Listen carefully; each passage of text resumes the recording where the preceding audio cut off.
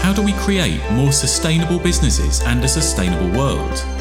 With listeners in 53 countries over 6 continents, Sustainable the podcast aims to explore exactly that. Join our host, Tabi Jayne, founder of EarthSelf, as she interviews inspirational leaders who are helping to reconnect business back to nature. Discover new ways of working. Be inspired to take action. In episode 76, I spoke with Jonathan Trimble, CEO of 18 Feet and Rising, and Jonathan Wise, co-founder of the Comms Lab, to talk more about purpose-led advertising and how together they are leading the change in how advertising is done. Duncan Goose is the founder and CEO of Global Ethics Limited, the One Foundation and One Drinks, the UK's leading ethical drinks brand that donates its profit to clean water projects.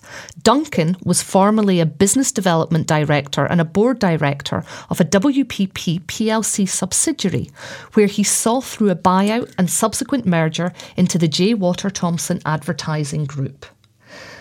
Duncan has celebrated numerous milestones during One's 12-year history, including a Great Britain Award, European Entrepreneur of the Year Award, UK Entrepreneur of the Year Award, the Beacon Fellowship, and an International Hero Award in recognition of his role in continuing efforts to bring clean water to the 663 million people without access to it.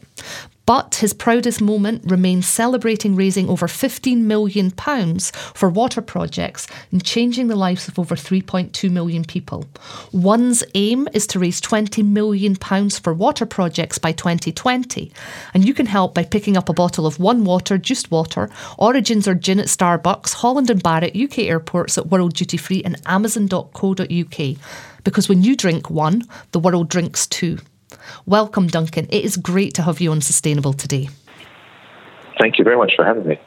So, what motivated you to take the step and create a water brand that gives away its profits to fund projects that help people gain access to clean water? It's a kind of an interesting story and quite relevant at the moment given what's going on. But in between 1998 and 2000, I rode a motorbike around the world. A long time before Ewan McGregor did, and certainly without his budget. But in October 1998, I was in a Category 5 hurricane in Honduras that killed over 10,000 people and did over $6 billion worth of damage to the country. And I lived through that, and at one point there was no food, no water, and it was just a struggle to really get by. And eventually the American military came in, and I managed to get there, and they offered me a ready-to-eat meal. And I said, actually, what I really want is a bottle of water. And they said, well, we're really sorry, we can't give any water because it's such a precious commodity for us. And I literally had to bribe the squaddy to get a bottle out of the compound. So I think that was kind of an early learning for me about the value of water, and particularly in countries that suffer trauma through natural disasters, or like many of the African countries that just don't have access to clean water, and that's something that affects over 663 million people today. So yeah, through adversity came something quite positive, I think. Yeah. So then you had this experience and you kind of came back into, I suppose, trying to adjust to normal life after you'd cycled around the world. Did you go back into your normal job, and did it take a while for inspiration to strike for you to reach out or decide to create the One brand? Or was it something that you knew straight away after that experience that you wanted to do? No, it actually took a few years. So I went back into the advertising marketing business ultimately into J. Walter Thompson, and I got really interested I started to see reports being written about CSR, corporate social responsibility, which was quite a new thing back then, and this is early 2001, and I got really interested in what CSR was and how businesses were using it, and then at the same time that was happening, a group of friends and I were in a pub in London on Grand National Day, and one of them said to me, did I know there were over 1 billion people in the world that didn't have access to clean water? I said no, and he said, look, we're all marketeers, why don't we create a bottled water brand and give all the money away? And of course everybody had far too much beer and thought this was a great idea. And that was really what I suppose was the sort of match that lit my touch paper. And so it started to look at how you could create a business that did that, and also one that helped companies really push the CSR boundaries in a slightly different way. So it took 3 or 4 years before it really came together. I love that. So then what challenges have you faced in making bottled water and your company environmentally friendly? Well, I think one of the things to remember here is that bottled water, by and large, for a lot of people is a bit of a sort of social no-no. It's, we've got perfectly good tap water in this country. Why is there a need for bottled water in the first place? And I think that's always an interesting debate for me. And the one that I look at is more about packaging and, how we use packaging. Do we really need bananas that are shrink wrapped, or tomatoes, or whatever it happens to be? So I think for me it was that if we were going to do something in this space, not only did you have to have the kind of charitable kicker of what we wanted to do and why, which is every time you buy a bottle of one, it's helping somebody in a developing country get access to clean water. But to do that with an environmental conscience as well as a social one. So even from day one, we've always been very acutely aware of our role on that, which is why we continue to invest in making things the best they can be. So the amount of plastic we use today in a bottle is almost half that of 10 years ago. We've found ways continually to what's called lightweight the bottles. We've changed the caps, we've changed the amount of recycled material that we can put into bottles, and so on and so forth. So it's always been like a double stream for me, which is how do you do good, both socially, consciously, as well as environmentally. And I think, it's really interesting you starting off with why do you need bottled water? And I think for me, I've been one of those people of, oh God, why do we buy bottled water? But what I'm hearing you say is that bottled water is actually incredibly helpful, especially in disaster situations when you need water to drink. And even that awareness of what you've just highlighted there is that we're actually using half the less of, we're using less plastic than 10 years ago, which means our technology and our means of production are improving. And that for me is something that I had no awareness of how much our technology is kind of coming on. Yeah, and I think the whole industry is looking at how do you always improve what we have. So there's a lot of plant-based plastics that are being trialled. There's we're looking at, can you actually put water into cans rather than aluminium cans rather than plastic, because aluminium tends to be much more higher recycled than plastic is. We're looking at cardboard packaging and so on and so forth. So we're always interested in that kind of area.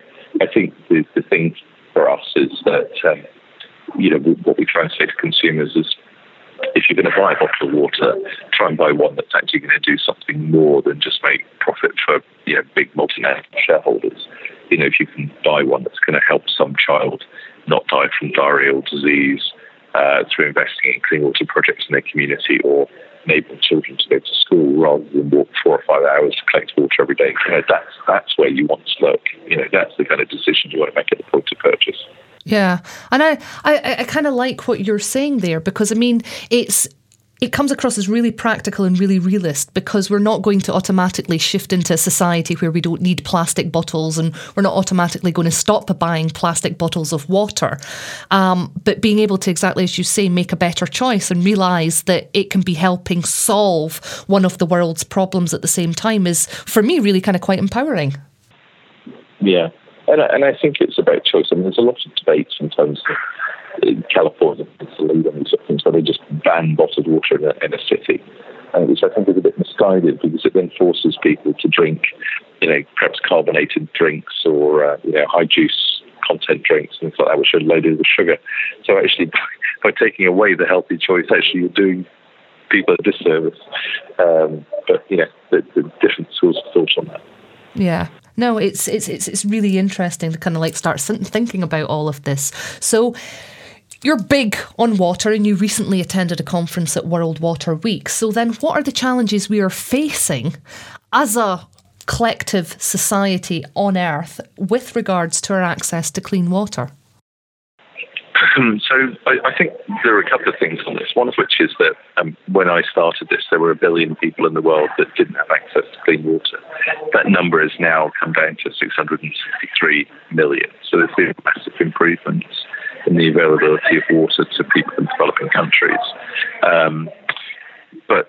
And the world's governments got together in 2015 and said, look, we want to take that number to 0 by 2030. So that's great, that people can sign up to a really big goal like that. It's fantastic. The challenge is that in order to do that, it's going to cost about $114 billion a year to get to that point. And currently there's only about between $24 to $29 billion a year being invested in water programs. So there's a massive shortfall in terms of available money to invest in programs like that. So that's sort of one challenge. The second one is really around population growth. Water is a finite resource on this planet. Bulk of the planet is made up of seawater rather than clean water.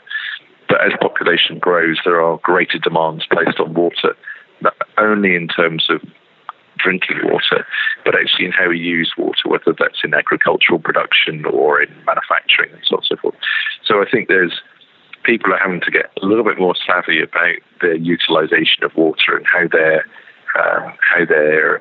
using it. And a lot of the stuff going on at the conference was around zero return water, which is basically you get a factory that produces, something that uses water in the process. I'd say jeans for the sake of argument because they're quite high water intensive, but actually they continually recycle the amount of water that they use and never put any back into the sort of land space.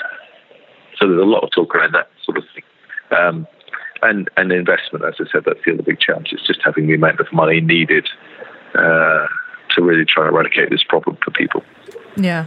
And it kind of brings it into huge awareness because, £114 billion per year to make sure that everybody in the world has clean water. It's quite I'm kind of like almost shocked to hear that's how much it would cost. Yeah, it's not but the interesting thing about it is if you think back to the UK, 100 years ago, we used to have what were called parish pumps. So, every community had a village green, and on the village green there would be a pump, and it's called a parish pump. It's the pump for the parish, and people used to walk there and pump water and go out. But today we're very lucky that we have plumbed-in pipes and tap water and water systems that exist here. And for the developing world, they've kind of been on this sort of cycle of drilling a hole in the ground, putting a pump on it, a parish pump, for want of a better word, and that breaking, and then somebody else coming in, drilling another hole, putting another pump on the top, it's breaking. And actually the world's governments have said, we're not doing this anymore. We're actually going to put in infrastructure.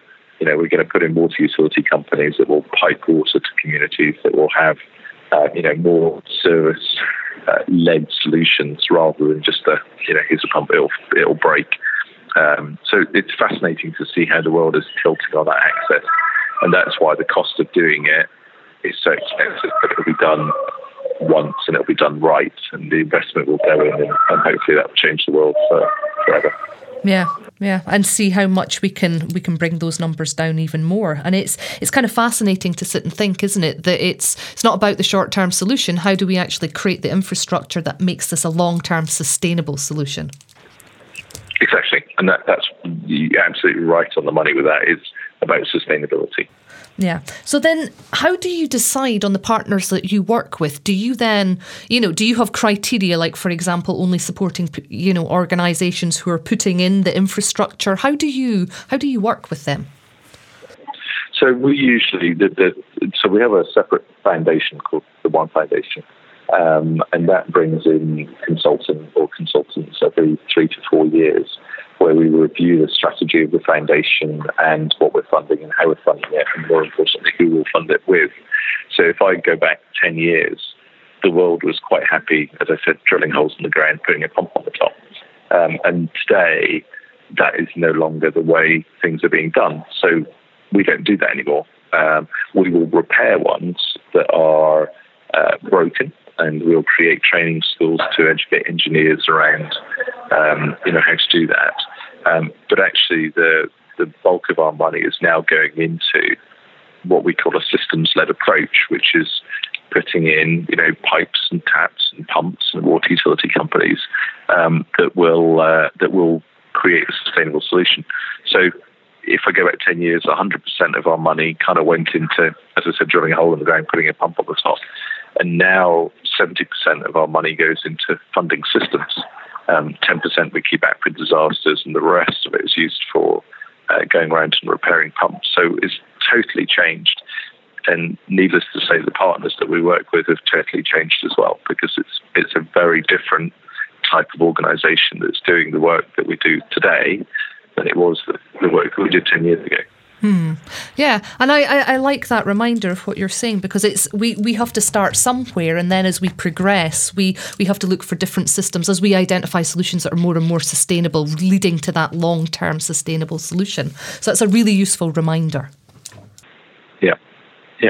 It will change the world for the better. Yeah, no, I like that. So then what have been the biggest challenges for you then in creating the one brand?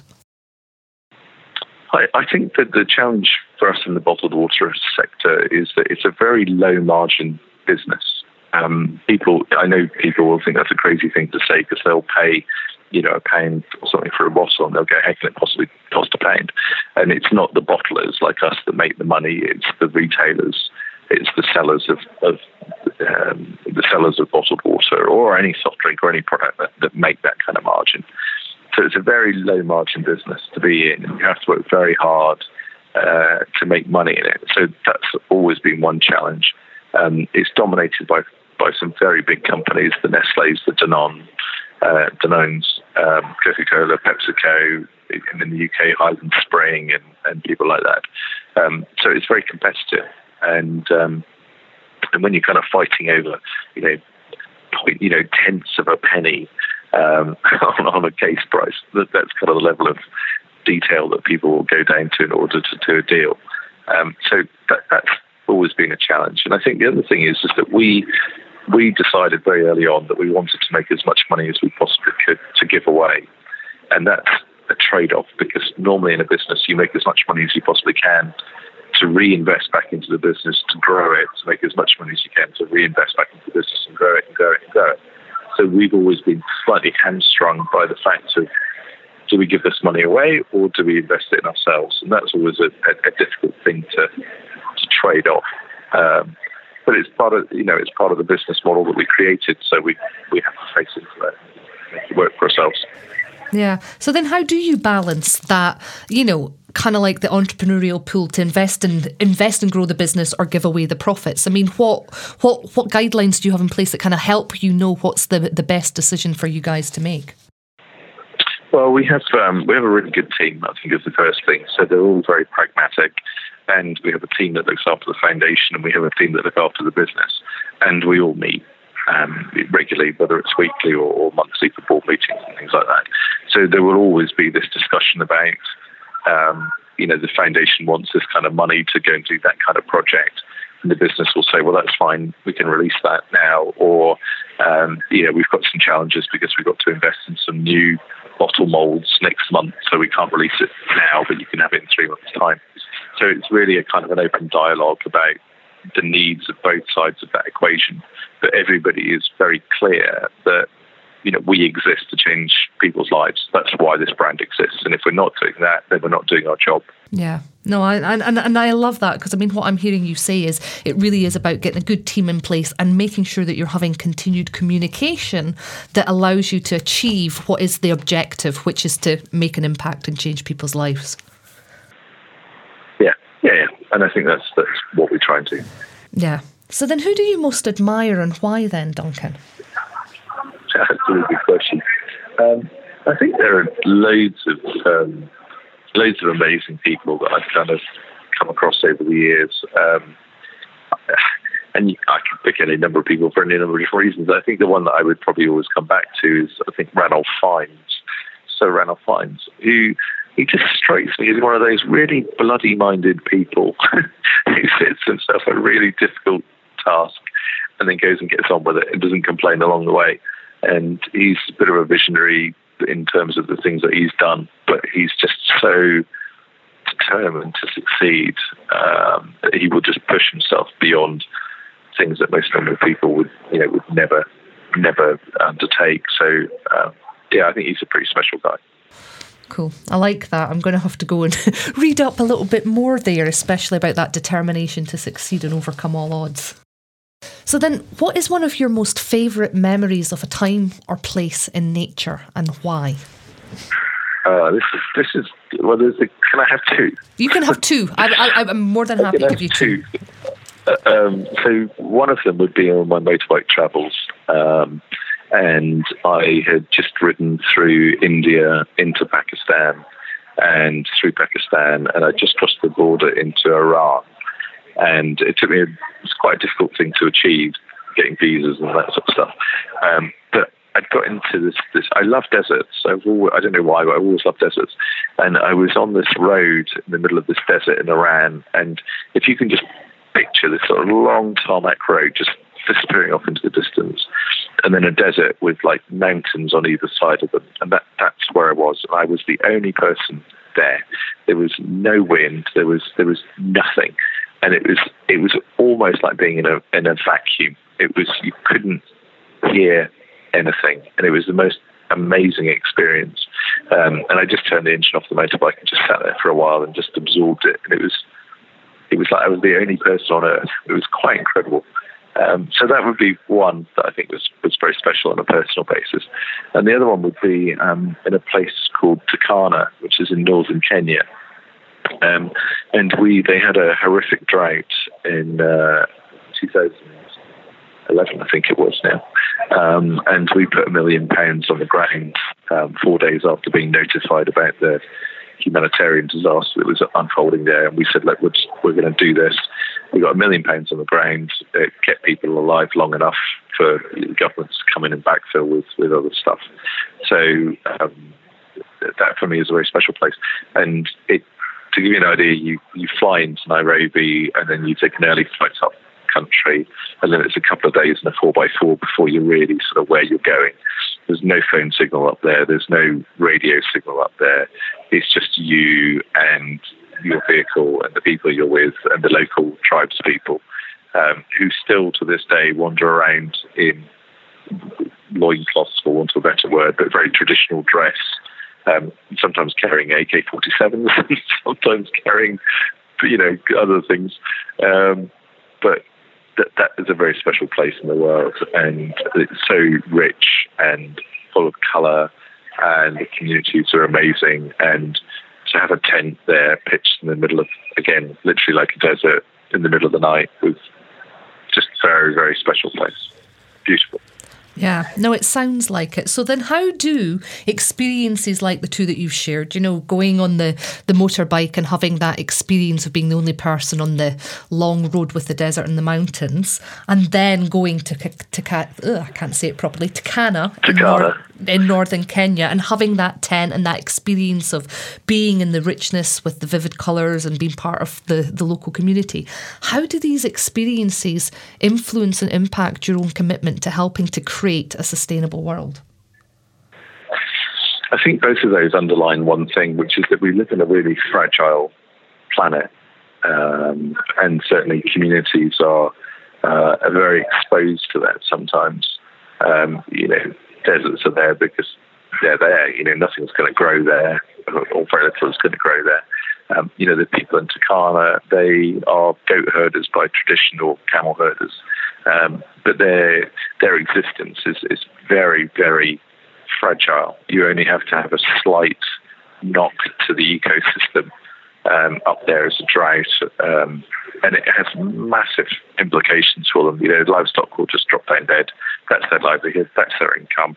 They have nothing left, and it was horrific because when the drought was on, I went and met some people, and I got chatting to a lady who just lost her child, who was the same age as my son, and they'd been walking for days to collect water, not hours. They'd been literally walking for days, and people had just dropped down dead on the way. They had no choice but to walk, and very sadly, a lot of them didn't make it. So I think it's having respect for the world in which we live, and also the people that live in it. And I think it's our duty as citizens on this planet to watch out for those people that don't have the luxury of the kind of life that we lead here. Yeah.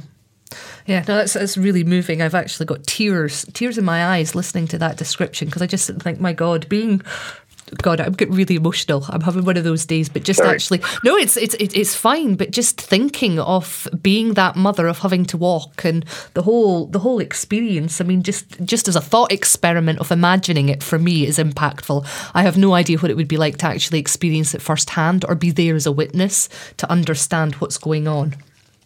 Yeah, I cried a lot. Yeah, it's just something wrong, with yeah, but you see sadly, you see these things on the news every day. Mm-hmm. And, it's what we need to do to make it better, I suppose, is the question that we always ask. Yeah. And it kind of comes back, because for me, this is a real kind of a insightful and a tangible example of a result. For me, business can be this force of good, and we can get so easy, some people can get up and blaming business for what's happening in the world. But to be in a position, like you said with Takana, to be able to turn around and say, we've actually got £1 million that we can go in and start doing stuff there, as the governments and everything mobilise. I mean, that surely must give you a real sense of satisfaction and purpose with what you're achieving. I think it does, but it's always the frustrating thing about why can't we do more? Why can't we do it faster? Why can't we get that 663 million people closer to having water in 5 years rather than 13 years? Why is it going to take us that long to do it? How do you mobilise, as you say, business to create that change in the world? We all have a duty of care, I think, to the planet and to the people that live here. And it's like, actually, if you can bring people together and harness that, then, you can do an awful lot of good.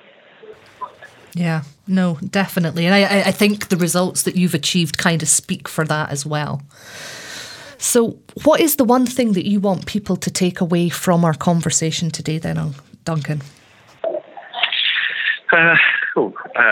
It's a great question. I think for me, it's about choices that consumers make. So the UK bottled water market is worth over £2 billion in the UK, and it's growing at about 10% a year. And for me, it's the more people can buy into ethical brands like One.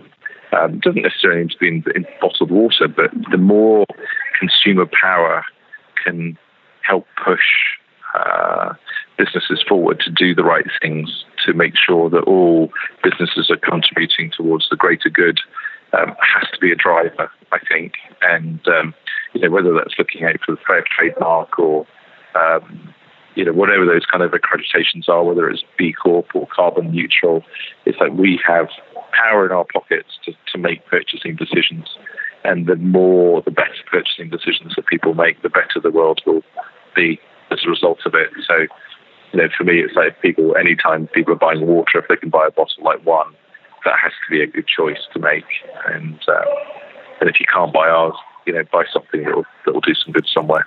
Yeah, no, definitely. I think that's a great reminder. I love that. We've all got the power in our pockets, and it's really up to us what we do with our money, and what we do with our money and what we spend it on will then result in quicker changes. Yes, absolutely. That's brilliant. Thank you so much for joining me today, Duncan. No, it's been an absolute pleasure. Thank you. If listening to the show has inspired you to find out more about nature-centred business, go to www.earthself.org and click on the Nature Centred tab. And, as always, if you or someone you know would make a great guest on the show, please get in touch. Next time on Sustainable, I'm speaking to sustainability thought leader Laura Storm about the key changes that need to happen to create a sustainable world and how businesses can help with this transition. New episodes of Sustainable are released every Tuesday.